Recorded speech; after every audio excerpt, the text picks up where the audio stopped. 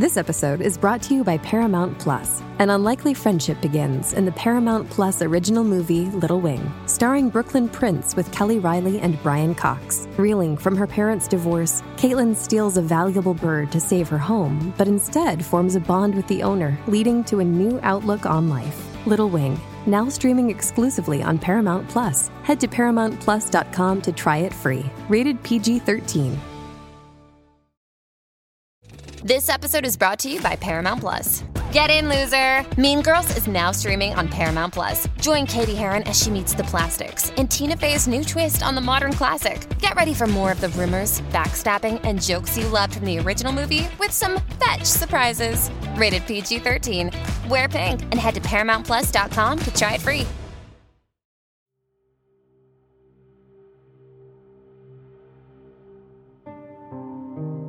Staying at a cabin in the woods, you hear nothing but wind and moaning wood.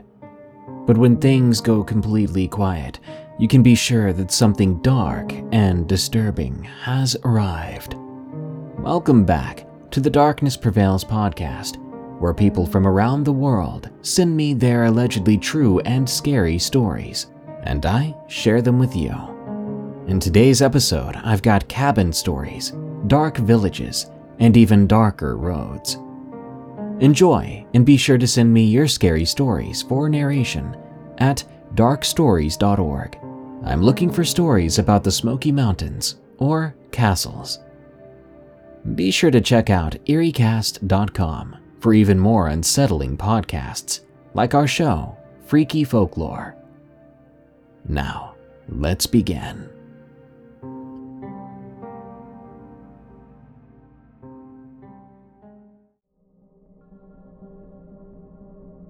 Grandpa's death was something else. From Ami Dalari. This story happened 7 years ago. I was 21 years old at the time, and to this day, I still don't know what I saw. I was in college when it all started. My last class of the day was over around 8 to 9 p.m. I was tired, but still joking with my friends about how a 1-hour class turned into a 3.5-hour speech about STDs. Suddenly, out of nowhere, I felt my chest hurt like never before, and I got really sad. I had a very bad feeling, like impending doom. I got into my car and sped off to home. Physically, I was okay, but this devastating feeling was not going away. On my usual way home, I always drive under a poorly illuminated short bridge. When I passed it completely, I saw this dark creature sitting on the hood of my car watching me. It was like some sort of gargoyle, the size of a teen or so, completely dark, almost black, with unspread wings. It wasn't moving at all. It just kept watching me for a minute or so. While this was happening, I just kept driving, telling myself it's all in my mind. You're scared, that's all, I kept thinking. But deep down I knew something awful was about to happen. It felt like a confirmation of it. I don't know how, but it was like the gargoyle was telling me with its eyes, telling me, I'm sorry, it has to be this way. It will be okay. And I just kept speeding home. When I finally got there, it was dark. No lights were on outside, which was weird, because they always let them on all night. Every night. Always. I then realized my brother was looking through the blinds. He opened the door for me. His face was blank of expression. I asked where our parents were, and he said, "Grandma called 30 minutes ago. Grandpa fell from the roof of the house. They went there to help." Just like that, the pressure lifted off my chest and everything clicked into place. Doomsday became real to us, because sadly, Grandfather died that night of October. due to severe brain traumatism. It truly was devastating. This is not the end, though. As a small parenthesis, I should say that my grandfather was a faithful Catholic, yet he believed and experienced paranormal things in his life. Earlier that year, around May, he was repairing the rooftop of his house when he had a heart attack. He went into surgery, and everything went okay as it could be. The cardiologist told him to wait a month before returning to activities with great effort, so he told Grandma that the roof had to wait a bit, but he was going to finish it. He promised to. "I won't go anywhere before I finish it," he told her. Later on in June, one night he kept hearing his dogs barking, so he went outside to check. On the front fence he saw a homeless man who asked for money to get something to eat. My grandpa told him to wait. He'd get him a plate with warm food. And when he turned around to go back inside the house, the guy grabbed a sawed-off shotgun from his bike and shot him. Then the man ran off without robbing or doing anything else. Grandpa went into surgery. He lost a lot of blood, so he required multiple transfusions. The surgeons had to remove 1 foot of intestine due to the injury. When we went to see him in the hospital, he somehow was cheerful and said he wasn't in any pain. Then he mentioned that he knew he had protection from above because he felt as if a shield had covered him. He knew he wasn't going to die that night, even when he was lying on the floor dragging himself and yelling to my grandmother to call 911 and to help him. Also, during our visit, he said to my grandmother, "Don't worry, I'm not going anywhere until I finish that roof and leave you with no problems." The day my grandfather died, he was just finishing the roof. It was the 3rd strike. He somehow kept his promise, yet his time was out. I know it's weird, but I think that the thing I saw was there as a goodbye. I was his favorite after all. Industrial Cryptid, from Backwoods NW. I live in the Pacific Northwest and am a truck driver by trade. I'm currently a local driver on one of my company's dedicated runs. I show up to work at midnight and I'm usually off between 10 a.m. to noon. There are a few important details to know. My company has our main yard at the edge of an industrial area that is backed by woods and various farm-type properties. There is a small stretch of woods between the main yard and the warehouse that we load at, and my truck usually is kept at the warehouse, so I park my personal car at the warehouse so I'm not walking as far while carrying all my stuff. Now to the real story. A few weeks ago, I showed up for work, strapped down my load, and was sitting in my truck finishing paperwork when I noticed something run across the driveway in our loading area. I could make out a few little details. It was at least a little bit larger than a normal person, a bit pale and kind of skinny looking, running around on all fours like a bear would. When I looked up to get a good look at it, it was gone, and a small section of tree branches were swaying without any wind. I just shrugged and figured it was a regular animal, as well as a combination of still trying to wake up and light playing tricks on me.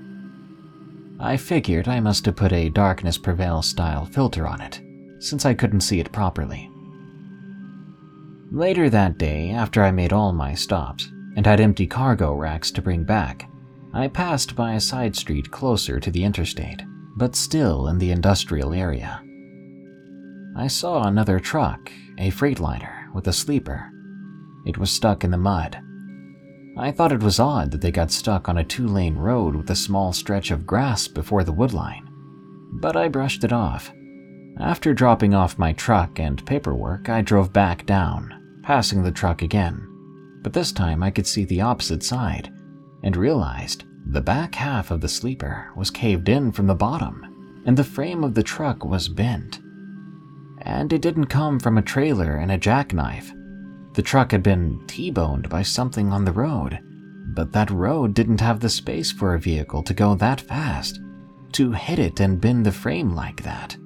Once again, without an explanation, I just shrugged it off and kept going.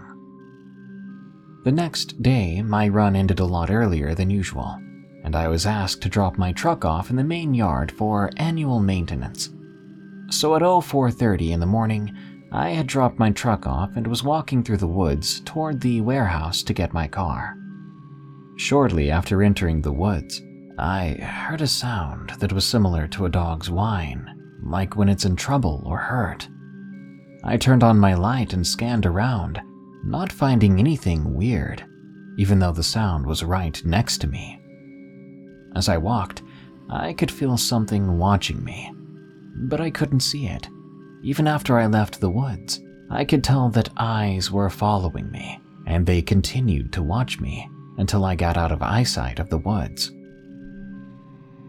Randomly for the next 2 weeks, day or night, I would feel like something was watching me, but it never felt angry and it didn't instigate fear, just curiosity.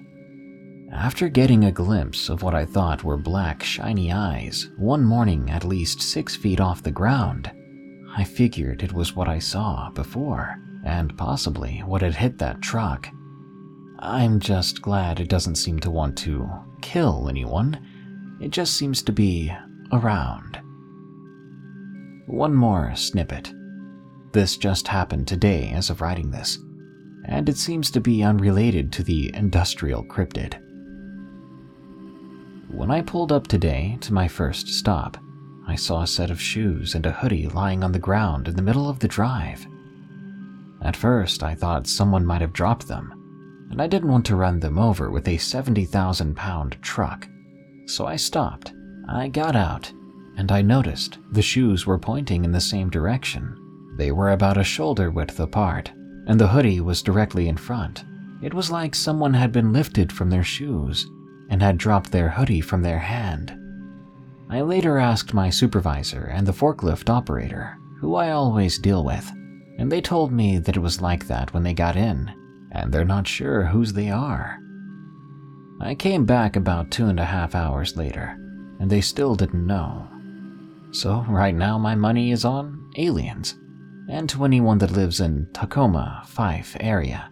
Do you remember any unusual lights or anything on May 2nd or May 3rd of 2021? Attacked by a wolf-like creature. From Kylie T. I don't exactly know what I saw, but they were definitely not like any animal I've ever seen. Everything I'm about to tell you is true, and I've only ever seen 2 of them in my whole life. Once when I was 10, and the other when I was 14. I'm 27 now. Most people don't believe me when I tell them what I saw, but I know I'm not crazy or was just seeing things because 2 of my friends also saw it, and it terrified the heck out of them. I live in southern Illinois. When I was younger, I used to hang out with my friend Ty at his grandma's house. My mom was a good friend with his grandma and great-grandma, so we went out there almost every weekend to see them. He and his brother would stay there during the summer, so all their friends, including myself, would go and stay with them for days at a time. As you could imagine, it could get pretty cramped, but they lived in the country, so we were usually outside. At some point, we ended up moving in with his grandma, staying with them for a short time. Their grandma lived in a double-wide trailer, and his great-grandma lived in a small house that sat on a little hill about 10 feet from his grandma's trailer. They lived on the outskirts of town and were surrounded by a large set of woods and open cow fields. They had some neighbors, but they were pretty spread out because they were farmers. Behind their homes was another huge field for the neighbors' cows, and a long barbed wire fence wrapping around it that seemed like it went on for miles, dividing the woods and the property lines. Directly behind his great-grandma's house was the large rusty metal gate. One day, as we were getting ready to go outside, we overheard his grandma telling my mom how the neighbors had to move their cows out of the field behind her house because something was attacking and killing their cattle. We could tell by the way they were talking they didn't want us to know about it. Unfortunately for them, we had listened to their entire conversation. As we walked into the living room, they quickly changed the subject. We pretended to hear nothing and started going outside. His grandma spoke up, telling us to stay out of the open field. Ty took the opportunity to ask questions in hopes they'd tell us what was going on. But they didn't. She simply said it was their property and we needed to stay out, but we had other plans. When we knew everyone was asleep, me, Ty, and our friend Shay decided to go and investigate these mysterious cow murders. It was around 2 or 3 in the morning, and the moon was bright and full in the sky, making it easier for us to get around. The field was very open, and there were hay bales pushed over to the left side of the fence. On the right side were the woods. They went on for miles, and they were very thick. The fence ended just in front of the tree line. We went in, leaving the gate open, and started searching for anything suspicious. For the most part, nothing seemed unusual beside the cows not being in there. Just before we got to the end of the fence, in front of the tree line, we found a dead, mangled coyote that looked like it hadn't been there for very long. We only started to smell its rotten stench when we got right up on top of it. We didn't know what it was at first. Ty and I shined our flashlights on it and almost couldn't tell it was even a coyote. I had bent down to get a better look, while Ty stood beside me. We had our backs turned directly in front of the tree line. Shay was about 2 feet away from the coyote because it made her feel sick, but she was still facing us. By this time, she was starting to get scared, and she was ready for us to leave. But we were too busy trying to figure out what had killed this coyote. She repeated herself a couple times that we needed to leave and that she didn't want to do this anymore, but we just kept telling her to hold on. At about that time, we heard something let out this deep, guttural, low growl. It was coming from behind us in the woods. We all stopped and got real quiet. I looked behind me, still crouched as they shined their lights into the woods. It was silent for a moment. You could hear a pin drop. Then we heard it again. This time, it sounded louder, as if it had gotten closer somehow without us hearing it. I finally stood up and faced the woods, shining my light in the same direction, but I couldn't see anything. "What the heck is that?" I asked. I was feeling pretty freaked out, but I didn't want to show it. I thought it was a big dog, maybe, but the growls were like nothing I'd ever heard before. It sounded really big and almost demonic. Before I had any time to react, Shay screamed at the top of her lungs and dropped her flashlight in a panic, running back toward the house. We panicked and took off behind her. I didn't know what she saw, but I didn't want to wait around to find out. All of a sudden, I heard rustling and crunching as something big and fast was coming out of the woods, followed by a horrendous, roaring growl.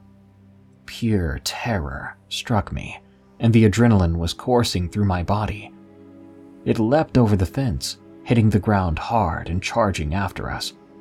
I could hear the ground stomping under its feet as it kept coming. Shay was screaming ahead of us. I tried to turn back and see if Ty was keeping up, and I saw it, towering over the top of him. This enormous, black, furry creature was right there.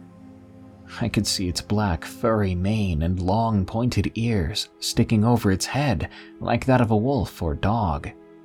I couldn't believe the size of it. I know we were just kids, but Ty was a 14-year-old boy and he was pretty tall for his age. But this thing stood a good 5 foot something on all fours. I turned around, screaming for my life, trying to run faster, but I knew it was gaining on us. We were all screaming at this point, running across the field. I was hoping so desperately that someone would hear us and try to help, but we were so far out there, it was almost impossible. The creature kept roaring that blood-curdling sound. It was like something from the pits of hell, easily the most terrifying thing I'd ever heard. I kept looking back in hopes that he was okay and to get a better look at this thing, but it never moved out from behind him. As soon as we made it through the gate, we slammed it shut and locked it as if that rusty, busted-up metal gate was going to do anything against that thing. We searched the area frantically as we gasped for air, but it was gone, not a trace of it.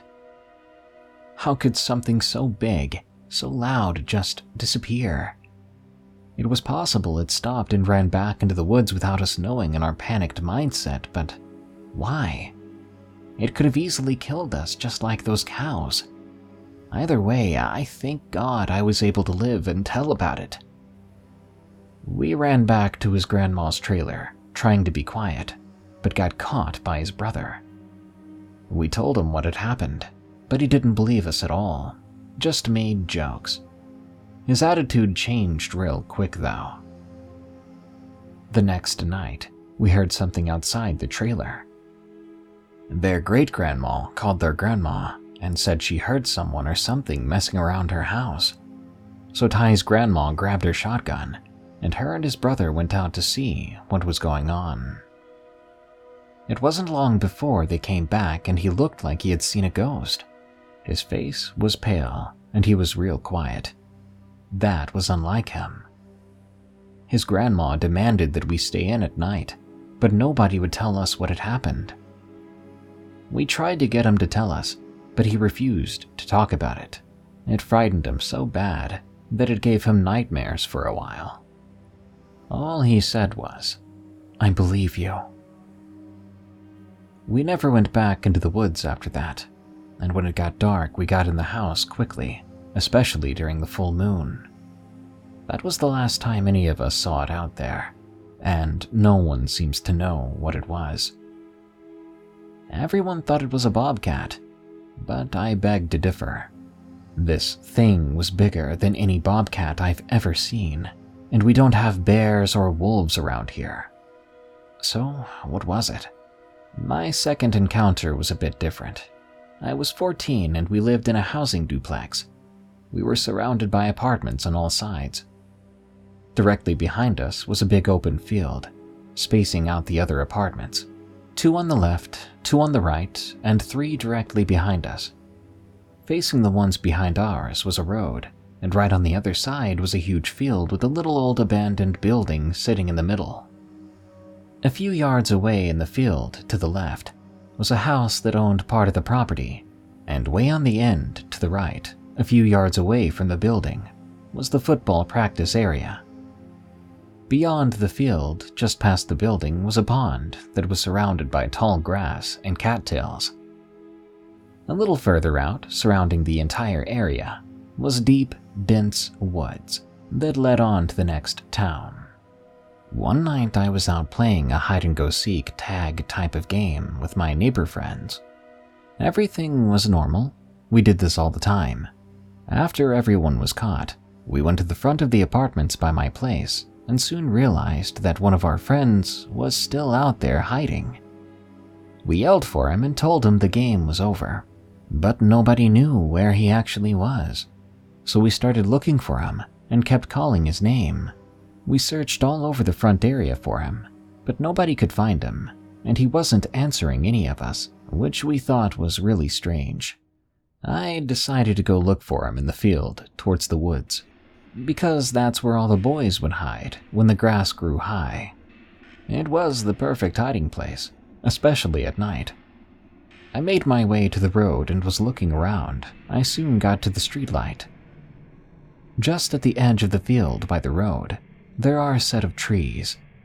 Not very big and not very many, maybe about 7 in all, placed in a row and spaced out about 12 feet apart.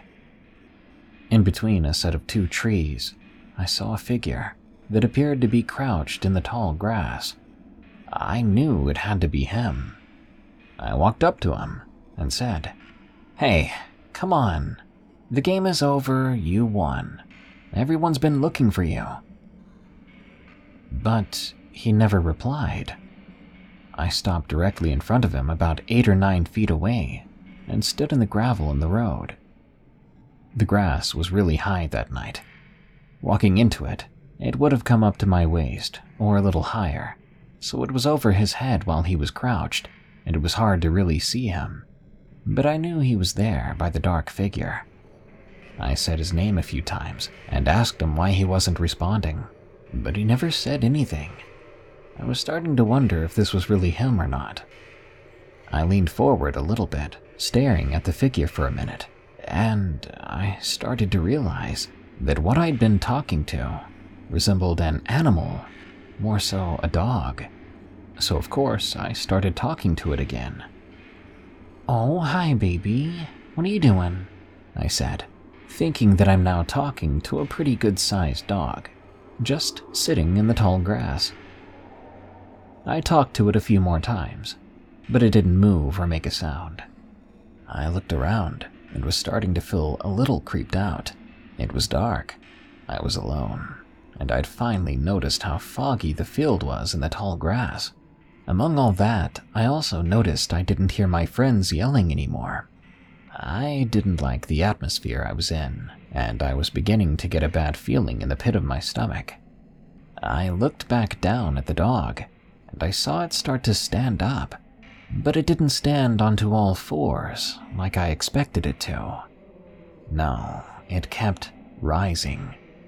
I slowly watched this thing stand straight up on 2 legs, and it went way over my head. It was hunched over, covered in thick black fur. Its arms were bent, and its paw-like hands were down in front of its waist area. Its legs were bent exactly like that of a dog, and it had a long, thick black tail. It stood at least 3 or 4 feet taller than me, and I was around 5'1". It was strangely built, like a person, but it wasn't especially muscular, just really tall and really furry. I knew what I was staring at had to be the same thing that attacked me and my friends 4 years earlier. I was frightened. I didn't know what to do. I just stood there and stared at it. I couldn't quite make out its facial structure, but I knew it had a snout. It didn't make a sound, and neither did I. I slowly started to take a step back, and it mimicked me, taking a step forward. I was horrified. I wanted to run, but I was afraid it would attack me right there and then. I slowly took a few more steps and watched it come a little closer. I finally got the courage to run and ran as fast as I could, almost falling into a ditch. I ran across the road, over the sidewalk, through someone's yard, and in between 2 apartments, leading into the open field. I saw my apartment and kept running until I was almost in my neighbor's yard, before turning to look back. It wasn't following me, but I was too scared to stop and went around to the front where everyone else was at. I ran to the group of them and stopped in a panic, trying to catch my breath. They then asked me where I had been and that our friend was in his house the whole time. I was too shaken up to talk, and I was still out of breath. My girlfriends knew something was wrong. I calmed down a bit and finally told them what I saw, but the boys just laughed at me. "I'm not kidding. I saw it," I yelled, getting mad. One of the boys laughed and said, "It was probably just a big beaver. I couldn't believe it. Really? A beaver? Beavers don't stand 8 feet tall, I continued. But they laughed and wanted to see what was out there. I was hesitant at first because I already knew how dangerous it was, if it was in fact the same thing I saw before. But they were determined to see it. We went out there, but it was already gone. I stayed alert in case it came back, but it never did. We looked around and some of the boys went further into the field, but it was too foggy and the grass was too high to see anything. I showed them where it was and saw that the grass where it had been crouching was disturbed. It was obvious something was here, but they continued to make their jokes. The next day, I wanted to go out there and look for any evidence that may have been there that we didn't see. But I had to babysit, so my girlfriends went instead. I don't know if it was true or not, but they swore they found huge dog-like footprints out by the woods. They found them in the mud by the pond and followed them until they stopped at a tree. When they took me to see it, the people who owned the property came out and threatened us, telling us to leave. I never saw anything else like that out there again, but I did notice strange sounds at night, out in the woods.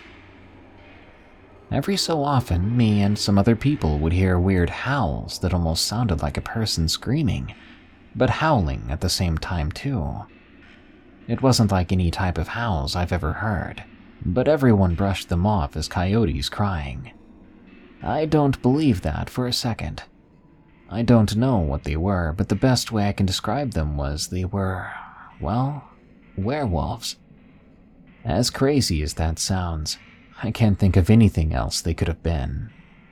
I haven't seen anything since that day, or heard any of those strange sounds since I moved out of the apartment, but I know they're still out there, somewhere, watching. This episode is sponsored by The Dead Files from Travel Channel.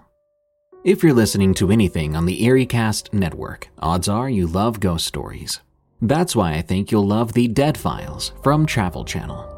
Join hosts Amy Allen and Steve DeShavi as they investigate paranormal activity haunting real people and homes across the U.S. Each host offers a unique and exciting perspective for every case. Amy is a medium, seeing and speaking to those who are no longer in the world of the living. And Steve is a retired homicide detective who uses public records and witness testimony to piece together the history of the haunted location. Each episode of The Dead Files features a different, real haunting to possibly help the family struggling with its effects. One episode in Falconer, New York, deals with a family who keeps waking up with scratches and bruises. They frequently witness a shadow figure lurking around their home. Amy and Steve receive their call and investigate, with Amy using her strength as a medium to understand who the presence is coming from and why it's so angry, while Steve, separately, researches the history of the home, only to discover several previous residents who lived at the home died, confirming Amy's own findings. After their investigation, Amy and Steve must conclude with whether the house is safe to remain in, or if it's time to get out. I really love the differing perspectives and skill sets between the two hosts, and I think that's why The Dead Files is a must-listen podcast for any fan of the paranormal and supernatural. Listen to The Dead Files wherever you get your podcasts. Hey, it's Kaylee Cuoco for Priceline. Ready to go to your happy place for a happy price? Well, why didn't you say so? Just download the Priceline app right now and save up to 60% on hotels. So whether it's Cousin Kevin's Kazoo Concert in Kansas City, go Kevin, or Becky's Bachelorette Bash in Bermuda, you never have to miss a trip ever again. So download the Priceline app today. Your savings are waiting. Go to your happy place for a happy price. Go to your happy price, Priceline. On My Way Home, from Jake L. I live in a city with my mom and my younger brother. We own 4 shops in my village, which has now basically started to develop into a small town. The city in which I live is 25 miles away from it. My father often visits us every 2 or 3 days, as it can be difficult to commute daily. We have a huge bungalow in the village where my uncle, aunt, and grandparents live with my father. My mom, along with my younger brother, settled in the town 15 years ago from our village for my education. So whenever we have festivals or celebrations, we have to travel back to our village a few days prior to the event. Well, I was in my village one night. It was late, around 10:30 p.m.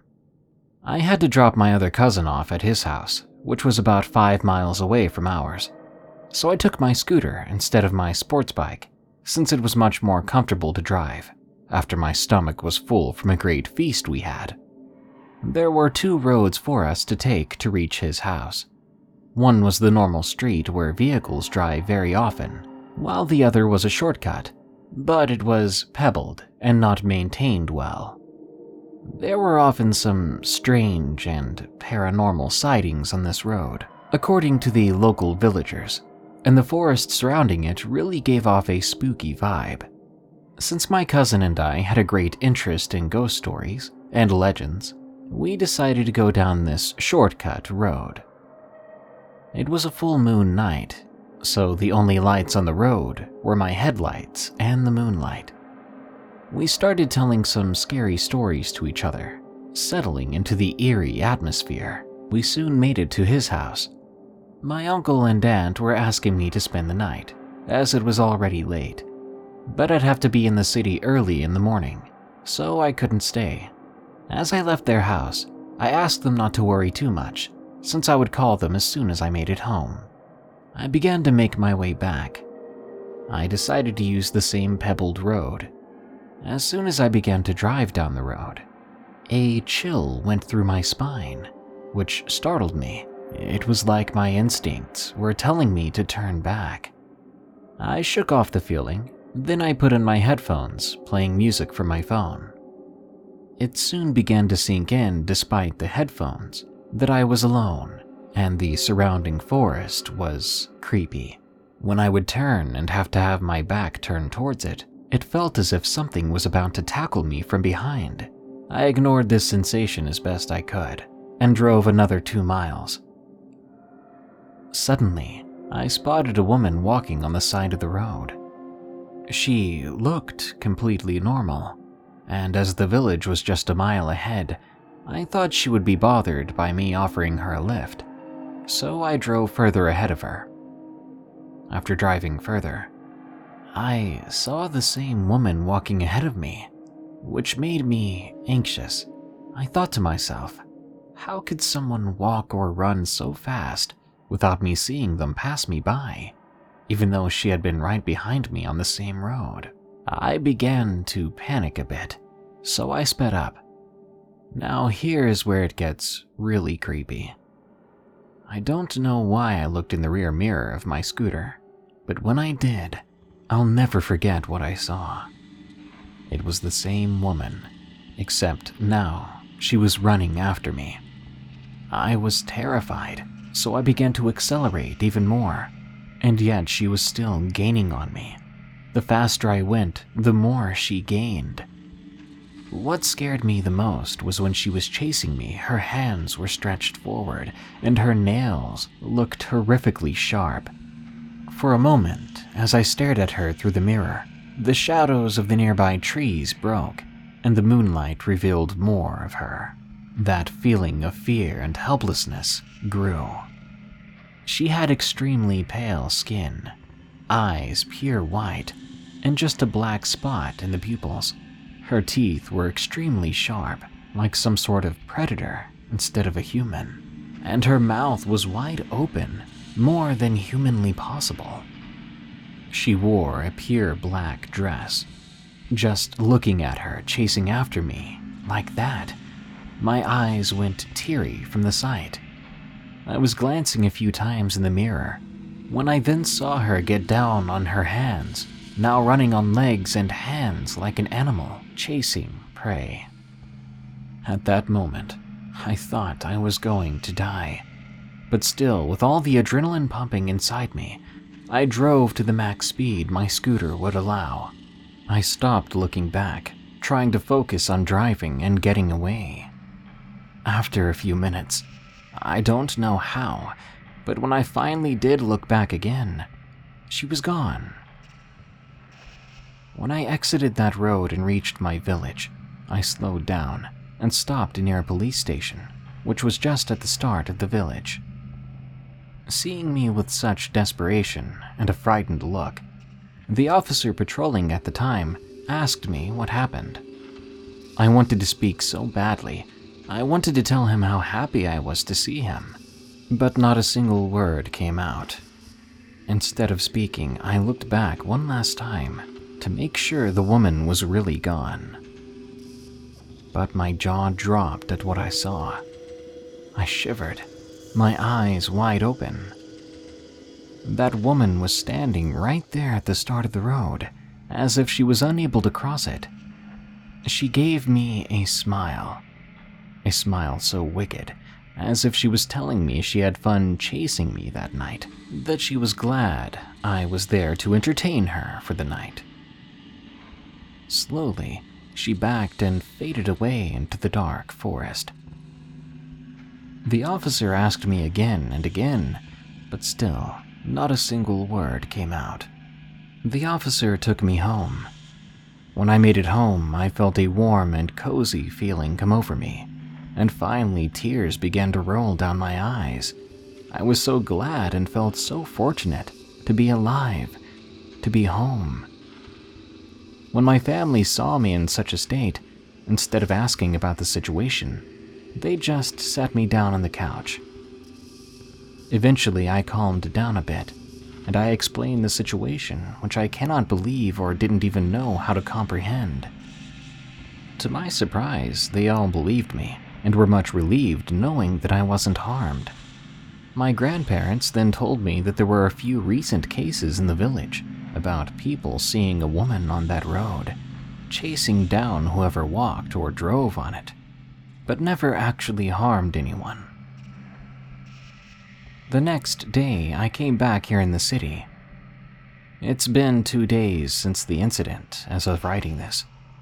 I still feel so lucky, and I can't help but wonder what would have happened to me if the woman had caught me, or if my scooter had broken down. I know one thing. I'm safe now, but I won't be able to visit my village anymore. At least not for a certain time. Artillery versus Mythology, from 19 Delta Scout. My mother had arranged for one of my cousins to pick me up from the international airport in Manila during my last visit to the Philippines. Being Filipino myself, it seemed like every time I returned to visit my parents' native country, I'm introduced to hundreds more cousins and relatives, which I never knew I had. I had never met this cousin, whom I'll call Juan, who came to pick me up on a warm tropical evening. It was near midnight, but Manila was still alive with the lights and sounds and hustle and bustle of a crowded metro city. My cousin Juan, a slender young man sporting a military-style haircut, picked me up in an older model van, and after tossing my baggage in the back, we began the long and slow trip out of the city. I was on block leave from the army, having just returned from a deployment to the Middle East, and I came to the Philippines to relax and to get away from all things United States military. As we made our way slowly through the congested midnight streets, still filled with shoppers, vendors, tourists, and partygoers, my cousin asked me what I do in the U.S. Army. We had a good 5-hour drive to where I would be vacationing near the beaches. I told him that I served as a platoon sergeant in an artillery unit. I'm also known as the Chief of Smoke, or simply Smoke. My cousin Juan got very excited to hear this. As it turns out, he was also an artillery crew member in the Philippine Army, and he anxiously invited me to visit his artillery unit before my vacation was over. Naturally, I accepted the invitation, as I was anxious to see my fellow Filipino 13 Bravos. That is the U.S. Army designation of an artillery soldier. and action. Yeah, I came to the Philippines to get away from things that go boom really loudly, but I couldn't pass this up. Towards the end of my vacation, my cousin Juan again picked me up, all dressed and looking tacti-cool in his Philippine Army battle dress uniform, and took me to the base. I was very excited to see how the Filipino artillery units operated, compared to the way we operated in an American artillery unit. For one, I noticed that the Filipino battle dress uniform was pretty modern, resembling our own American uniforms with a similar digitized camouflage pattern, much like the ones our US Marines wear. Their equipment loadout was also basically the same as ours, with modular load-bearing vests for ammunition pouches, grenades, first aid kits, and water, while their individual weapons ranged from 5.56 caliber M16s and M4 rifles, with the designated sharpshooters armed with the 7.62 caliber M14 rifles. All in all, I judge the individual Filipino artillery soldier to be just as motivated, competent, and professional as the best soldiers that served in my unit. My only disappointment was with the old equipment that the Filipino artillerymen were using. Their main artillery gun was the old American M101 105mm towed howitzer. Long retired from service with the United States military, the M101 first saw service in 1941 and was now considered a museum piece by most of the Allied countries which used them. But the M101 howitzer still soldiered on with the Philippine military, and in fact, the artillery piece which many of these young soldiers operated were the same artillery pieces which their fathers operated, or even their grandfathers before them. In addition, their methods of emplacement and laying the gun battery, or setting up the firing unit, then positioning the gun tubes to fire on the enemy, hadn't changed much since the 1960s. On average, it took 15 to 20 minutes to get the unit into position, set up artillery shells, and fire at the enemy. By contrast, the modern United States military, using sophisticated GPS, satellite, and target acquisition systems, could set up, acquire the enemy target, fire and destroy the enemy, and leave the firing position in a fraction of the time. I was issued a Philippine military vest with body armor and a Kevlar helmet, and I accompanied the unit to the field, where they set up to fire a battery of 4 howitzers. Given the fact that they were issued ancient equipment and were using outdated fire procedures, the unit still performed admirably with what they had, and were able to put steel on target as quickly and as accurately as was possible. The unit commander was an air assault qualified officer, we'll call him Captain C, who was justifiably pleased with his firing battery. From emplacement to rounds impacting on target, the unit averaged only 10 minutes. This was a remarkable feat, given the equipment they had to work with. Later in the day, we returned from the field to the main base, where the unit cooks served the soldiers a meal of a curry made with goat, a soup made with noodles and a type of Vienna sausage, and a generous portion of rice. After lunch, the soldiers began the task of cleaning and doing maintenance on their howitzers.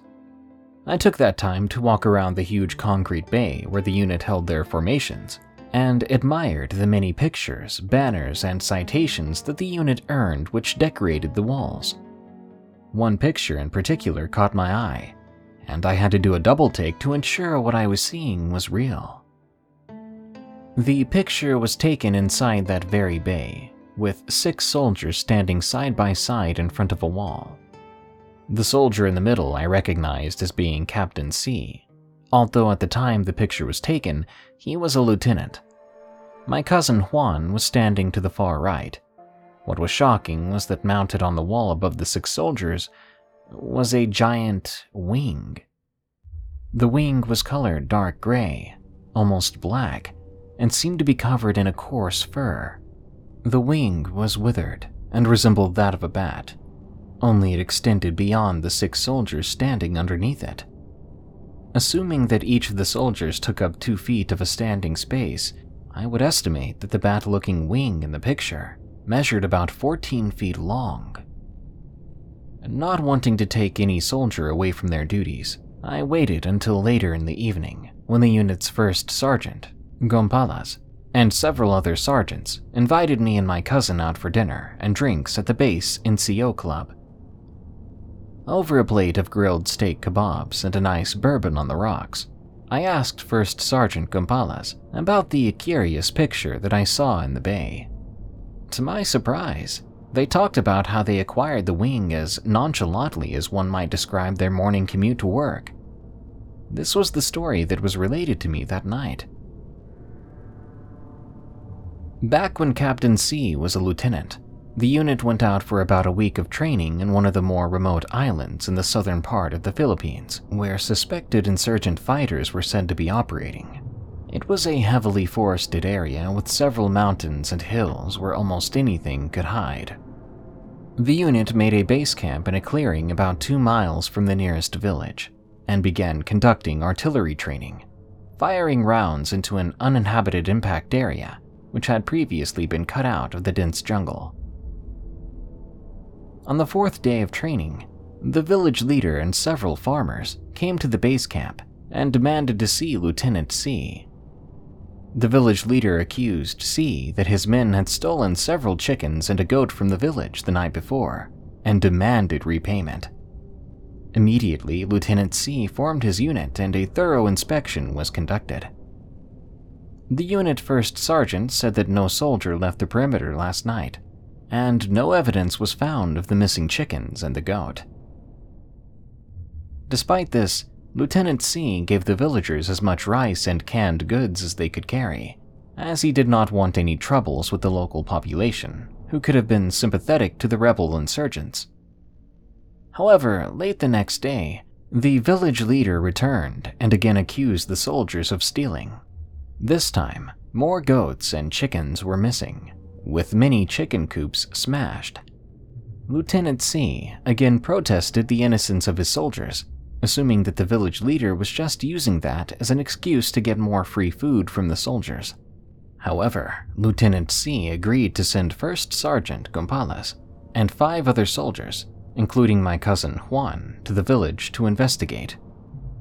The 6 soldiers, along with the village leader, were loaded onto 2 military trucks and driven back to the village.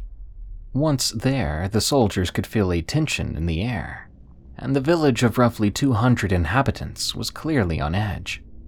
The first sergeant radioed back to Lieutenant C at the base camp that indeed many chicken coops were smashed, and the pen which held the goats was also destroyed. Lieutenant C radioed back, telling First Sergeant Gonzalez that the perpetrators may be rebel insurgents and that they may be trying to make the villagers hateful of the soldiers. The captain warned the soldiers to be careful and watch for any signs of insurgent movement, when all of a sudden, a scream echoed throughout the village that alerted the soldiers. A young woman crying hysterically ran from a small home and into the arms of the village leader.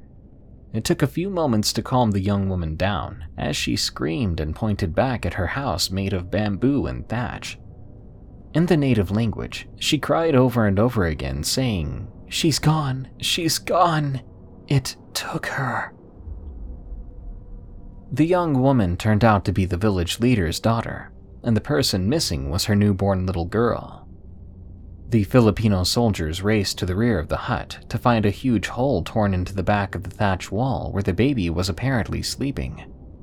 On the ground, the soldiers found evidence of claw marks. Whatever had done this had done it only a few minutes before the soldiers arrived. First Sergeant Gonzalez radioed back to the captain, explaining the situation as well as his intention to look for the baby. Lieutenant C, cautious that it may be a trap to lure the soldiers into the forest, told them to stay put until more soldiers could arrive. However, Juan had heard the sounds of a crying baby somewhere in the distance, seeming to come from deep in the forest. It was getting darker by that time, with only about an hour of daylight left. First Sergeant Gonzalez again radioed the lieutenant, pleading with him to allow them to search for the infant before it got too dark. This time, Lieutenant C agreed, but ordered them to remain in constant contact with the base. The soldiers plunged into the forest, trying to follow the fading sounds of the infant. Since this was only a training mission, the soldiers were armed with only one magazine for their rifles, containing just 5 rounds. The faint sound of a crying baby was combined with the sound of giant wings flapping, which at times seemed to go silent, as if whatever was flying had settled in the trees. To their northeast were steep hills shrouded in dense vegetation, and to the west was a wide river which flowed from north to south. For a moment, the flapping noise and the rustle of tree branches seemed to be coming from the soldiers' east, meaning that whatever it was now heading towards the hills. The soldiers had already been running through thick and humid jungle for about a mile, scanning the treetops and listening for noise. But after a while, the flapping noises ceased, and the jungle became quiet again. The soldiers stopped in the thick jungle, forming a perimeter, and listened. They were at the base of the hills. 3/4 of a mile to the west was the river. The soldiers were sweating and tired, having had to maneuver around the vegetation and fallen trees in their desperation to find the infant. Once again, it was Juan who heard the crying. Somewhere on the steep hill above them was the faint sound of a crying baby. As the sun crept lower and lower over the horizon, the soldiers began ascending the hill, grabbing roots, vines, and branches as they pulled themselves ever upwards. Though completely exhausted, the further up they climbed, the louder the cries of the baby. They finally came to a somewhat level ground where the baby could be heard only a few dozen meters away, though they could not see her due to the incredibly thick vegetation. Suddenly, they were met with a sound like rushing water, and a monstrous something with hideous black wings breaking through the dense foliage. Juan got the best glimpse of the thing, describing it as standing roughly 5 feet tall, with the face which looked to be a combination of an old hag and a bat. It was covered in dark fur. This was the only good look that the soldiers got of the entity, as the rest of them only saw a dark shadow as it passed overhead.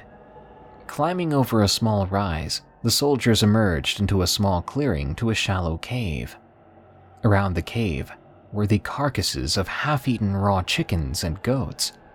Also within the cave, in what can only be described as a nest of straw, scrap cloth, and dead foliage, lay a little baby girl.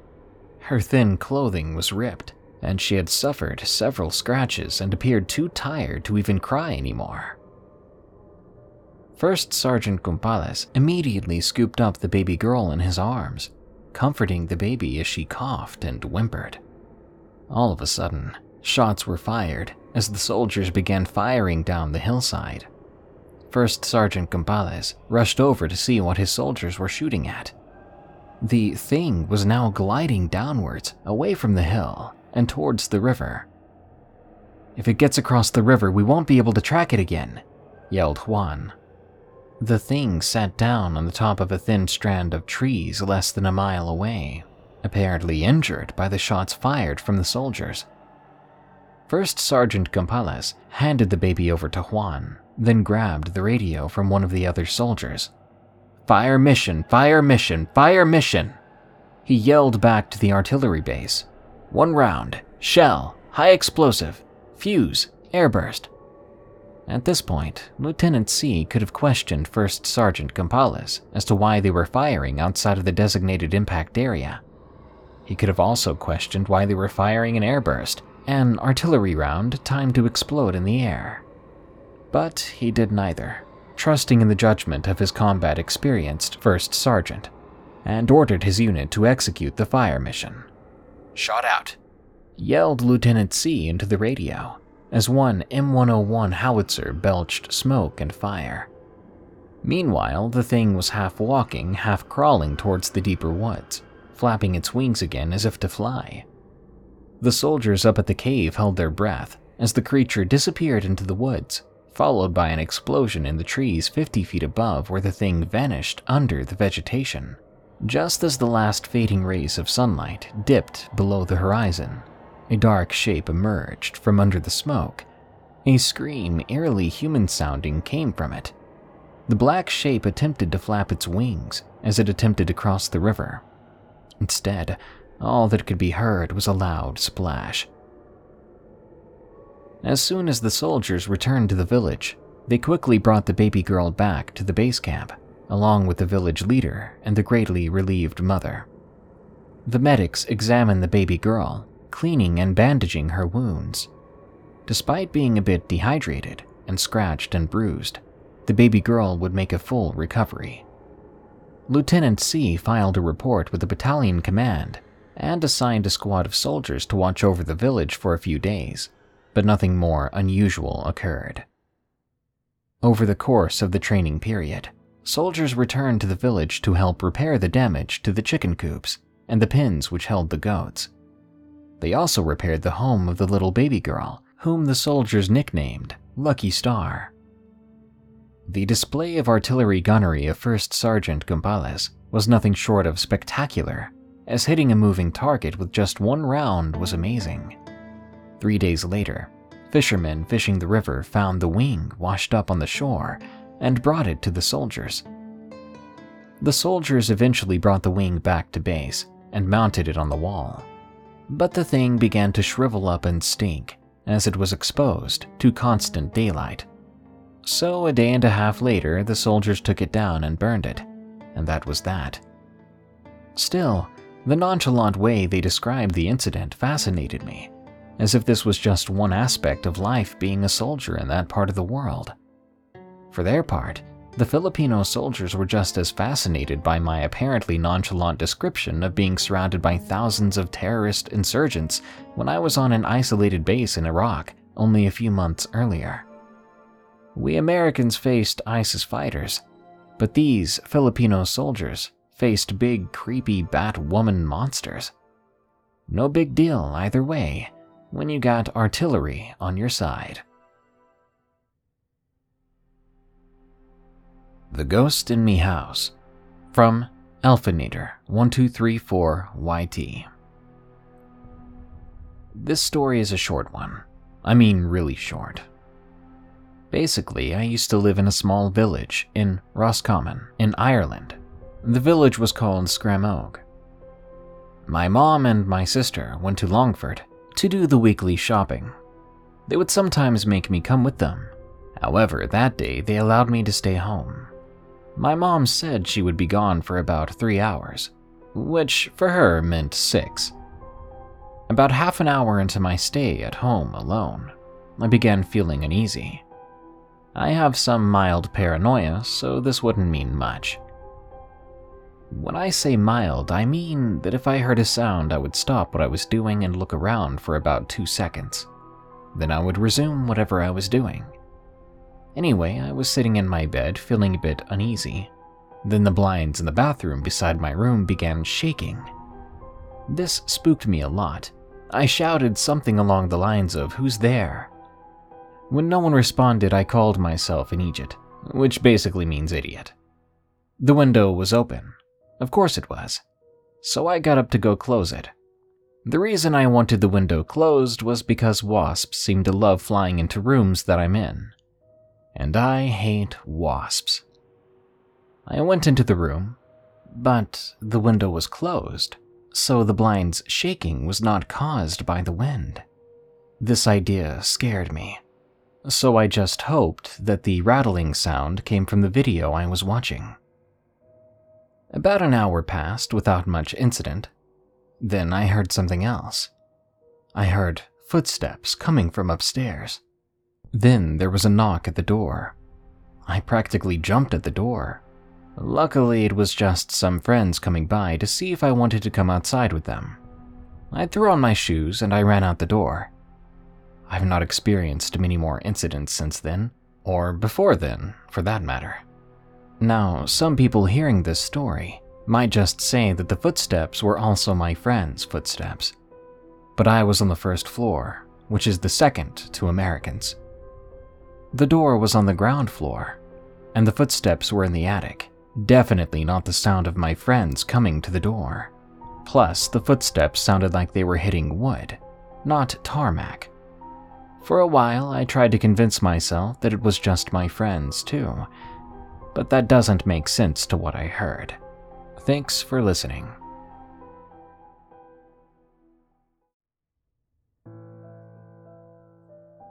The following story was posted anonymously on 4chan on April 22nd, 2013. The Fallen Tree by Anon. I've only shared this one with a few people, and still when I think about it, it freaks me out. I was 16 or so, and growing up in a small town, exploring out in the hills was the thing to do. This incident took place at the north end of Ruby Valley in Elko County, Nevada. It's slightly north of the road off of Highway 93 that goes into Ruby Valley. I always liked checking out old mine shafts and ghost towns, and that crap really intrigues me. At the Burger Bar in Wells, Nevada, where I'm from and grew up, they had these old turn-of-the-century maps under glass on the tables. On one of them, it showed several ghost towns just north of Ruby Valley, so I figured I'd go check them out, as I had not been in the area very often. I gassed up my '72 Dodge W200 pickup, and being a redneck and gun enthusiast, I grabbed my HK91 and set out. I'd found some old foundations in the lower country, and I started heading into the mountains themselves. I began finding abandoned mine shafts. It was pretty cool, so I kept going up. I took this ancient road that was no more than an overgrown cattle path by this point in history, and I soon came upon a tree. It was blocking the road. It was an old pinyon pine about 2 feet in diameter that blocked the road. After the tree road, I continued straight for about 200 yards, then hooked right before coming back 180 degrees. I parked my truck in front of a tree and set out on foot. I grabbed my HK91 with one 20-round magazine in the rifle, and put one 20-round mag in my back left pocket. I always had a rifle with me as I have encountered mountain lions and mine shafts before, and because generally I like to shoot stuff. I got up on the ridgelines and shoot boulders from a couple 100 yards away. As soon as I climbed up over a fallen tree, I had a freaking creepy feeling. It was like I was being watched. I continued on for about 200 yards, to the point where the road began curving right and gaining elevation, going towards the cabin. At this point, I had the realization that not only did I feel like I was being watched, it was also dead quiet outside. This was in June or so, as school had just gotten out. Everywhere you went, you would hear those freaking cicadas, but not here. It seemed as soon as I crossed that fallen tree, the mountains were silent. No bugs, no birds, nothing. Deafening silence. As I came up to the turn, there was this big freaking rock. The thing had to be about 15 feet in diameter. You could tell that it used to be on the road, but due to years of erosion, snow, and all that, it had slid down just slightly off the road. It seemed to be red limestone or something like that. It stood out since they're not that common in the area. I looked at the rock, and I could tell there were carvings in it at some point in time. Due to weathering though, whatever was carved in it had been worn off. I kept walking up the road, being creeped out like crazy, but I really wanted to check out the old cabin, as it was pretty obvious no one had been there in quite a while. At this point, I was probably 3 hours off the road. I got up to this cabin, and as far as abandoned houses and cabins in Nevada go, this one was in pretty good shape. All the glass in the windows was intact, and there were remnants of curtains behind the windows. By then, there was something in the back of my mind telling me that I should be going, but I went in the cabin, and that's when I began to get the feeling that something was wrong.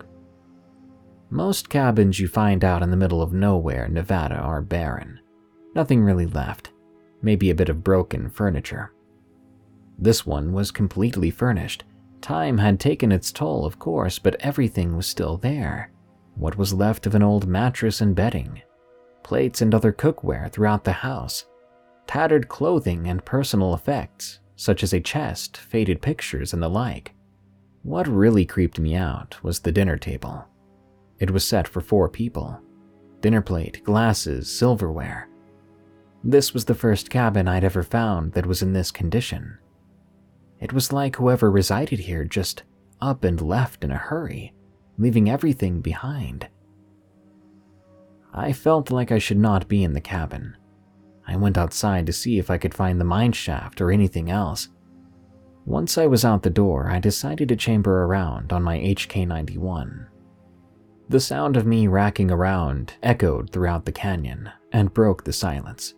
As little of a thing as it was, this calmed my nerves very slightly. Directly behind me was a well. It was still intact, and as I got closer, it sounded like there was noise coming from it, like a slight breeze rustling through it. When I was within about 30 feet of it, I started to smell something. It was absolutely putrid. Something had definitely died in that well. The smell of decay was heavy in the air, with an acrid copper scent that tore at my nostrils. I didn't want to get any closer to the well. I started walking towards the left, where I could see the opening to a mine shaft up on the hill. The closer I got to it, I started feeling a breeze coming out of it. This isn't really uncommon if you've explored mine shafts before, as the breeze could be coming in from another opening from the mine. But the thing was, it was perfectly calm. As far as I could see, there were no trees moving or any signs of wind. As I got closer, another thing that struck me as odd was the breeze coming out of the shaft. It was hot. Usually it was cool, as most mine shafts maintain a constant temperature. The closer I got to the shaft, the slower I moved towards it. Nothing since I crossed that fallen tree seemed right. The closer I got to the opening of the mine shaft, the more of a feeling of dread and being watched I got. I was within about 15 feet of the shaft when the freaking smell hit me. That smell of decay and copper, but much stronger than what I smelled from the well. Right then, all of my spidey senses started going off. I had to get out of there. I began turning left to book it out of there when I saw a dark shadow moving in the opening of the mine shaft. Whatever it was, it appeared to be crouched down to fit in the mine shaft. Most mine shafts I've been in have 8 to 10 foot ceilings. At first I thought it was a mountain lion. Then I truly remembered how big the shafts were. My mind raced, trying to figure out what the heck it was. It was too big to be a black bear, which are rare in Nevada. I nearly froze with panic, and it slowly kept coming towards the opening of the mine shaft.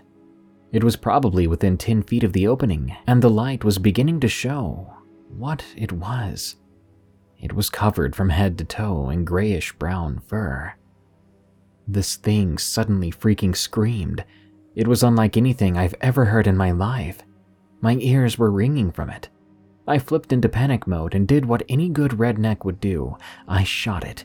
I pulled up my HK91, placed the front blade on what appeared to be its center mass, and ripped off 5 rounds as fast as I could accurately shoot.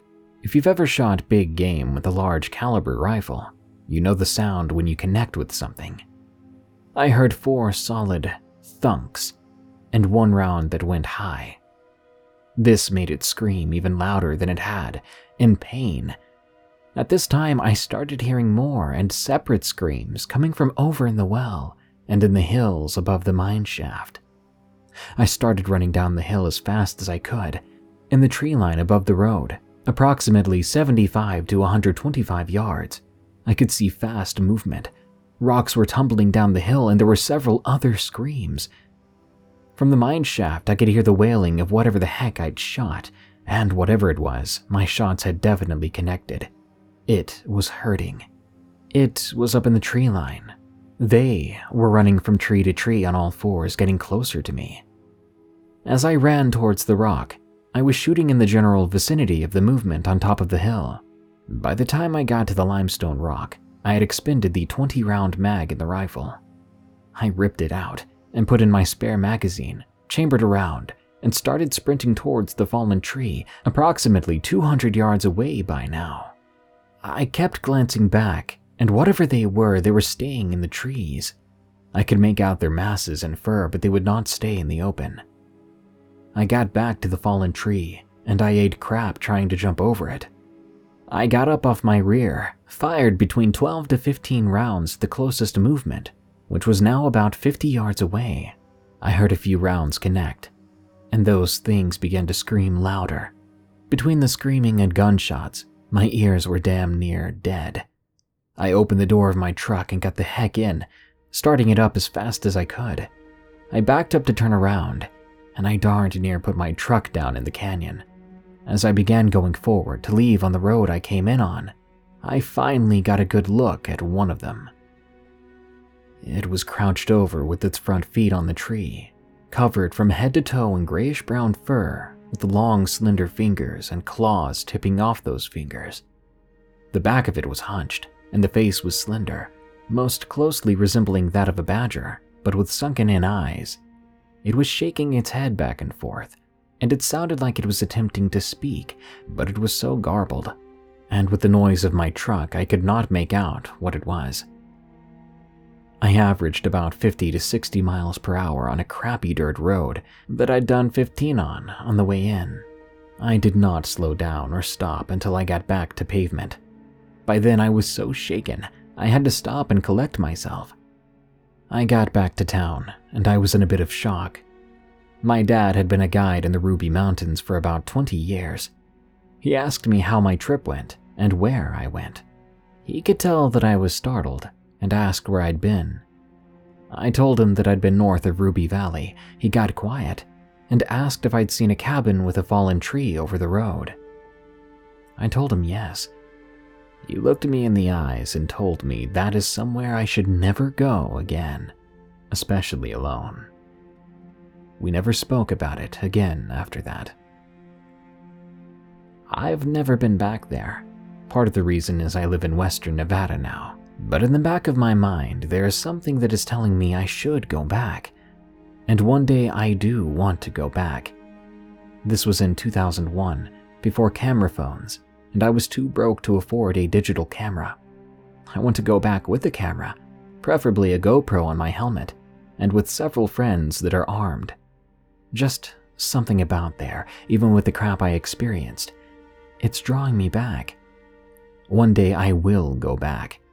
I guess I need closure for what happened that day. After a few years passed, I tried researching it. I asked some old-timers. One of them told a story about the Rubies. During the 40s and 50s, the Army Air Corps operated out of the Wendover Air Base. Every now and then, during crap weather, a B-25, B-17, or B-29 would smack the Rubies due to poor visibility. Some of the local ranchers got recruited to help the military go up to a crash site during the winter to recover the bodies. The rancher I was talking to told me that it took them 3 days to get to where the crash was on horseback and finally recover the bodies. He said when they got to the wreckage, all crew members were laid out, side by side, next to each other in a clearing in the wreckage. Many of them had severed limbs, and it was apparent all died on impact. Somehow, they ended up laid out next to each other. This was at nearly 10,000 feet in elevation, too. The Cabin on the Lake, from Judy A. This happened back in August in 2001. I was 14 years old and about to start high school when Dad took me and my older sister, let's call her Ruth, fishing in Canada. My dad was in the New York textile trade and had a business contact in Montreal. They planned to bond over fishing in northern Quebec. The Canadian friend was taking his teenage son, so Dad was taking his 2 middle daughters, me and Ruth. We were really close, and were generally called the partners in crime by our parents, from how often we got into trouble. So Mom thought us being in the wilderness would be harmless. Our destination was a 2-day drive from New York City. We drove to Montreal on the first day, and the next morning we met up with Dad's business buddy, then drove north. I mean, way north, too.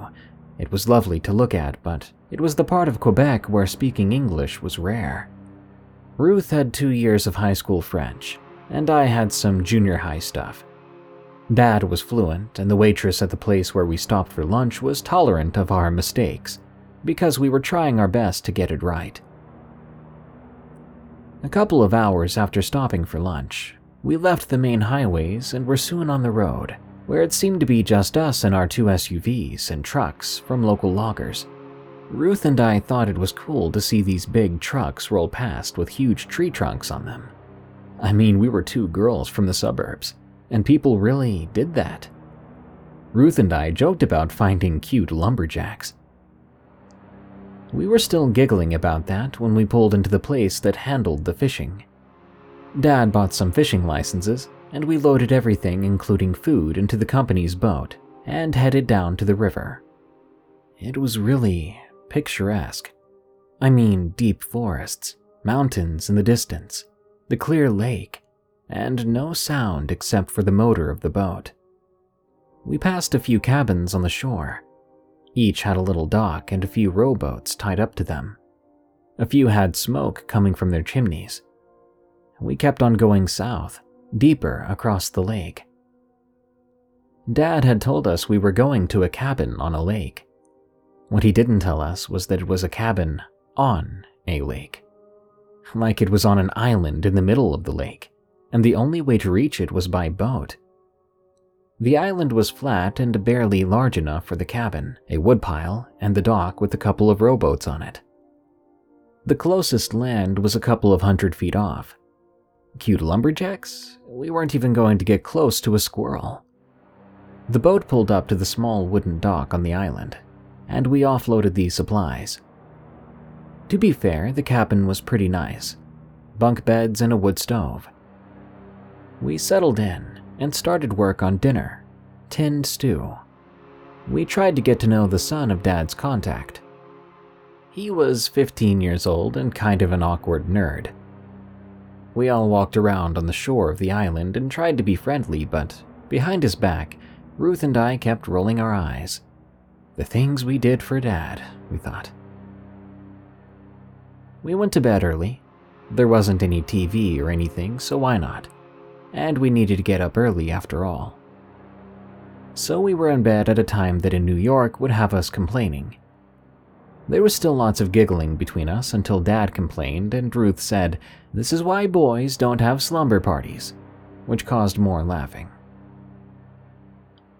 We got up before dawn and had breakfast, bacon, toast, and coffee. I hate eggs. And even with the morning chill, the lake looked wonderful in the gray light, with mist rolling over the surface. We headed out into the lake in 2 rowboats, and I discovered I really hate fishing.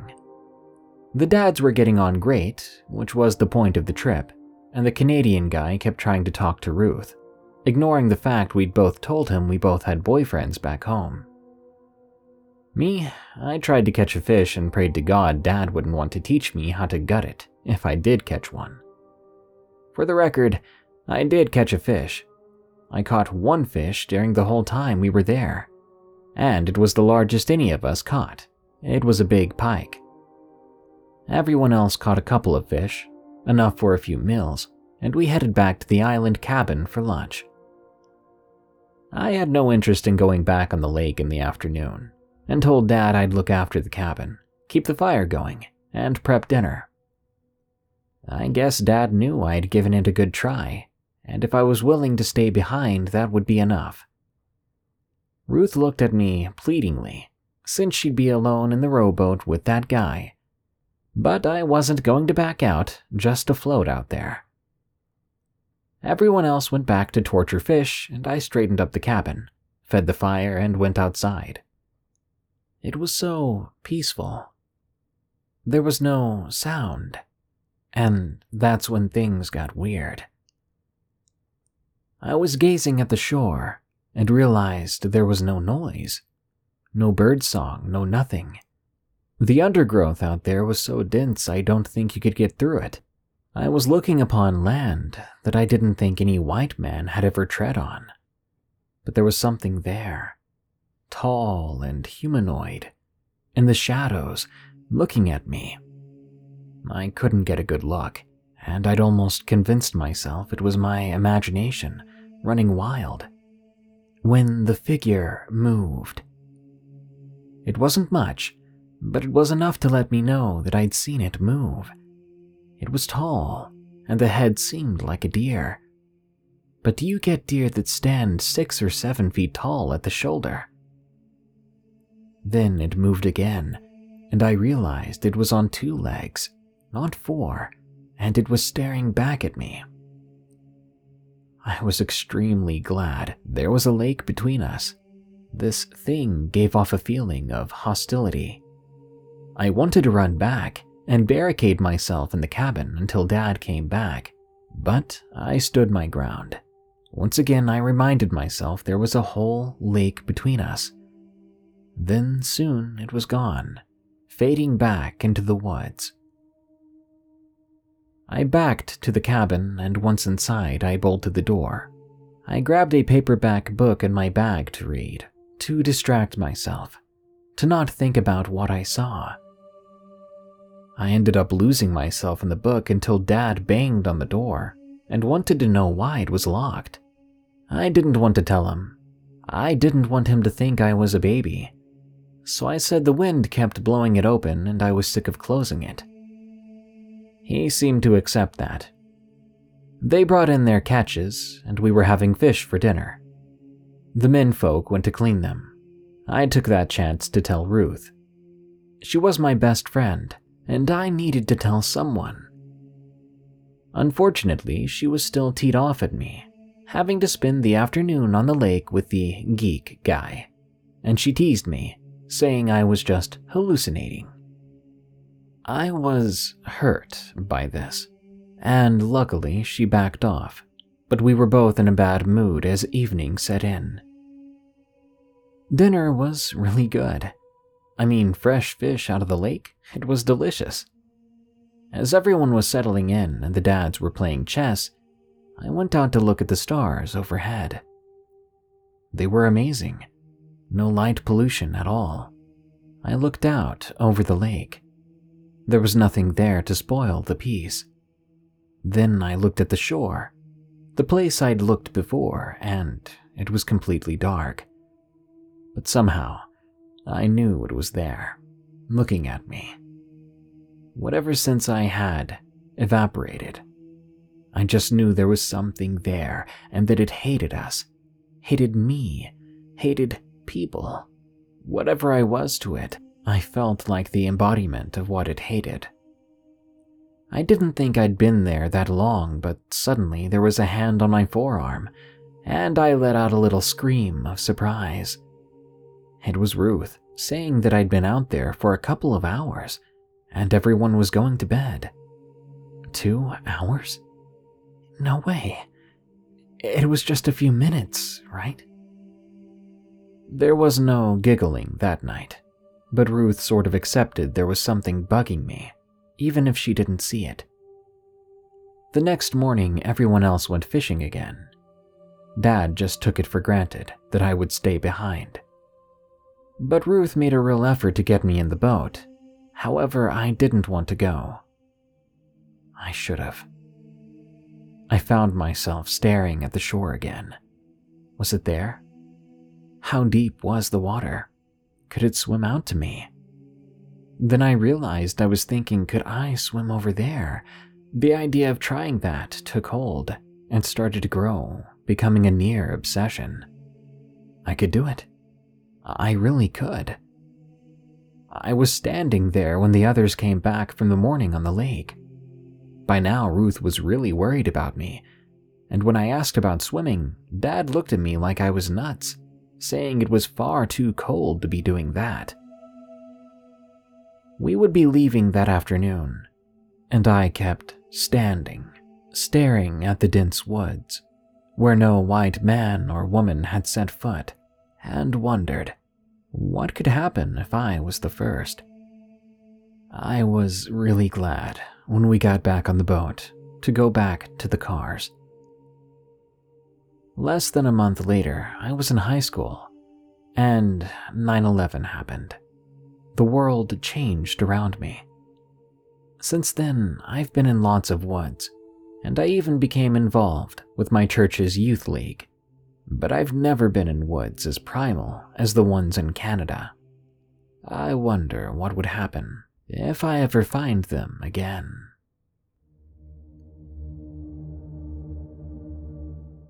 The Beast in the Woods, from Reet Yeet 1.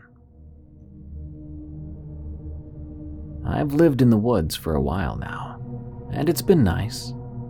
As beautiful as it was, I've now run into something not as nice. It began as something here or there.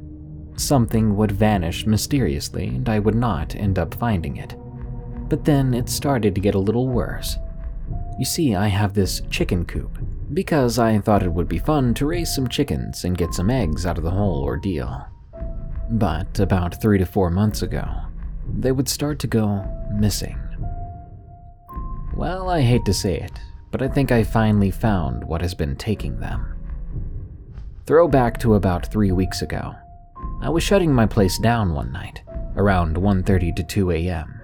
I was just locking up the place when the automatic lights near my shed went on. I thought to myself that this is weird, but it was probably just a wild animal snooping around. At this point, I had reinforced the chicken coop, so at this moment I wasn't too scared, and I just wanted to see what was snooping around my house. I peeked out the window and saw something similar to a wolf, but something about it was just really wrong. I couldn't yet tell what was wrong with it, but all I knew was that I didn't like it. I watched helplessly as it got into the coop, which I just thought was impenetrable for anything other than a human. After it made its way into the coop, I stood there, dumbfounded at what I saw. A moment later, the thing exited the coop. I couldn't believe my eyes. The creature was standing on its hind legs. I was a heck of a lot more confused by this when, bless his heart, my dog let out a snarl at the creature. Before I could react, the beast was looking at us. My dog instantly stopped and slunk down. I followed suit quickly. I quietly called for my dog to come to me, and we hunkered down in my bedroom. Thankfully, my room is on the 2nd floor, so I thought I wouldn't have to worry about that thing seeing us. I locked my door and put my dresser in front of the door, hoping if that monster found its way inside, I'd be able to hold it at bay for at least a while. I have a decently powerful shotgun, a Remington 870, if you're interested. I grabbed it and loaded it, just in case. So there I sat on my bed, gun in hand, with my scared dog, listening to that thing pace and grunt around my house throughout the night. At daybreak, I slowly moved the dresser away from the door and slinked downstairs, looking out my windows around the cabin, and I saw nothing. I let out a sigh of relief and called my dog down. Because screw this place and screw these woods, I grabbed the keys to my Jeep and left. The woods around my house were bone-chillingly silent that morning, and if you know anything about the woods, that is not a good sign. As I made my way to my Jeep, I looked around, and I spotted it, that thing, standing about 100 feet away from us. I wasted little time unloading the shotgun in its direction, hoping that I hit it. I think I did, because the thing let out a scream so horrid, it was almost louder than my shotgun. It ran off, but I didn't see where it went, and I didn't care. I ran to the Jeep and opened the door for my dog and myself to get in. I sped down that dirt road at breakneck speed, when, of course, what do I see standing on the side of the road? That same beast. I sped up, and I was able to make it out of the woods, wondering how that thing caught up with me. I made it into town at record speed. Once I slowed down, I caught my breath and composed myself, then decided to drive to the nearest big city in my state, because I can't bring myself to go back there alone. Me and some friends are going to go up there to clear out my house, and I'll never see that place again. It'll be nice to be in the city again, at least. As an update, when we did go up there to move my things out, I saw it again. It came out of the woods and seemed to just watch us, and apparently the few slugs I fired at it didn't seem to do anything to it. Thankfully, my friends are interested in guns too, and had brought their assortment of firearms, just in case it got ballsy. Before long, we finished packing up in the car. We started to pull out when I realized one of my friends wasn't there with us. He hadn't gotten in the car. We immediately went back down the driveway and searched the premises, looking for my now missing friend. I hoped we would have found him in the house, distracted or something. But no, it was worse than that. We found him outside, barely conscious, claw marks and bite marks on him. We got him into the car and sped to the nearest hospital. When we were asked what happened, we didn't know what to say. We couldn't just say that some wolf-like humanoid thing mauled him, so we said it was a bear. Luckily, he's slated to make a full recovery, but that was just too close for me. Any part of me that still wanted to live there died that day. And that's all for now. I'm thankfully safe living with my parents until I find a new place.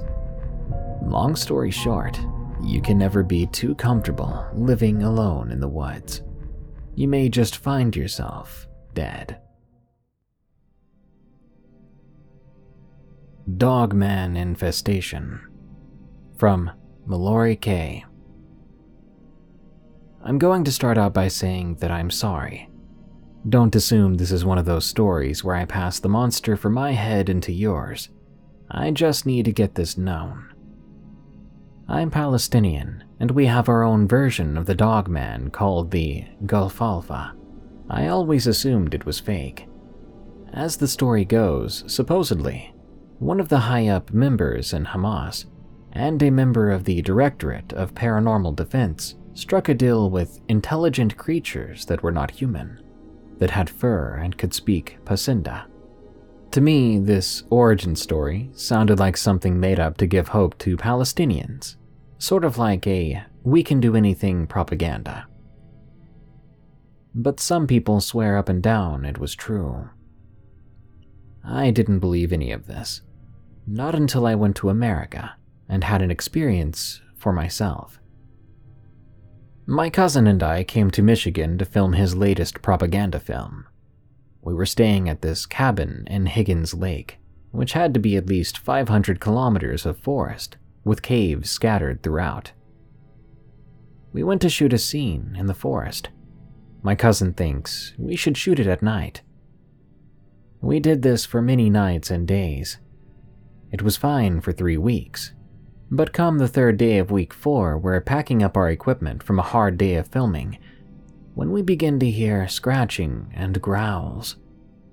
My cousin looks content, almost as if he'd heard a friend's voice. I find this strange. This goes on for 6 nights, always between 8 p.m. and 6 a.m. On the 8th day after the first incident, we see scratch marks on the side of the cabin. My cousin almost cries, but it seemed more like tears of joy. On the 14th day, we see fur stuck in the thornback strawberry bush. My cousin speaks under his breath, Kumatulo, which to my knowledge at the time was gibberish. On the 17th day, I see at the back of the cabin something that I thought was a wolf. But it made no sense. This was Michigan. I didn't think there were wolves in this part of USA.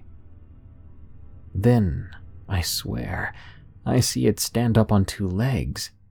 It's bipedal. My cousin comes into my room and says to me, "Mallory, are you need be of the sleep?" He doesn't speak good English. I reply, telling him what I just saw. He sits me down and tells me the same story he always told me, that Palestine made a pact with the Gulf Alpha. I honestly called bullcrap, but I was truly considering what he was saying for the first time in my life, as if it might be true. The 28th day was the worst. My cousin calls me outside to watch the stars, as we don't get much of that in Palestine. When I go outside, this creature comes around the bend. At first, I don't see it, but I hear a familiar phrase, Fala Majirka Gudar Mayari Basur.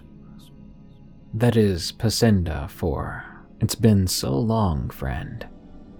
My cousin stands up and says again, Guma Dulo, and starts to approach this beast. That's when I realized my cousin was a maniac, not only a psychopath, but a suicidal idiot. After what felt like hours, but was probably closer to 5 seconds, my cousin spoke in Pacinda again. Ha pire camarade, or hello comrade. And this wolf begins speaking in Pacinda. I don't know what was said because I was too terrified and confused. As soon as I'm about to run away, my cousin stops me, telling me not to run. My cousin then bends down to say something. I realize then there were 2 smaller figures too.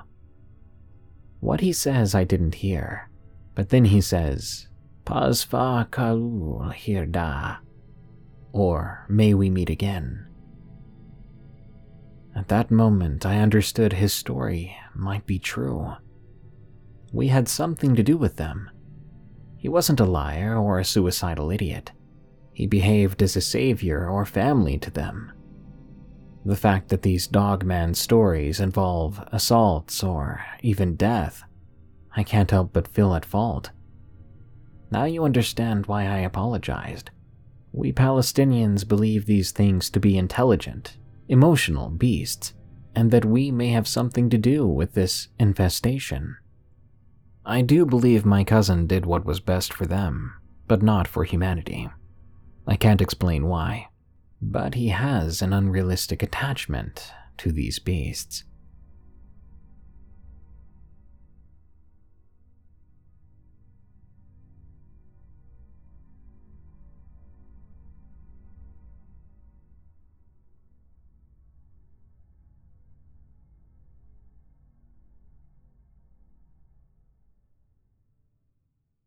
Waiting on a tax return? Hopefully it ends up in your hands. Fraudulent tax returns due to identity theft increased by 30% in 2023. If you're in a bind this tax season, LifeLock can help. Our U.S.-based restoration specialists are experts dedicated to helping solve your identity theft issues. And all LifeLock plans are backed by the $1 Million Protection Package. So we'll reimburse you up to the limits of your plan if you lose money due to identity theft. Help protect your information this tax season with LifeLock. Save up to 25% your first year at LifeLock.com/aware.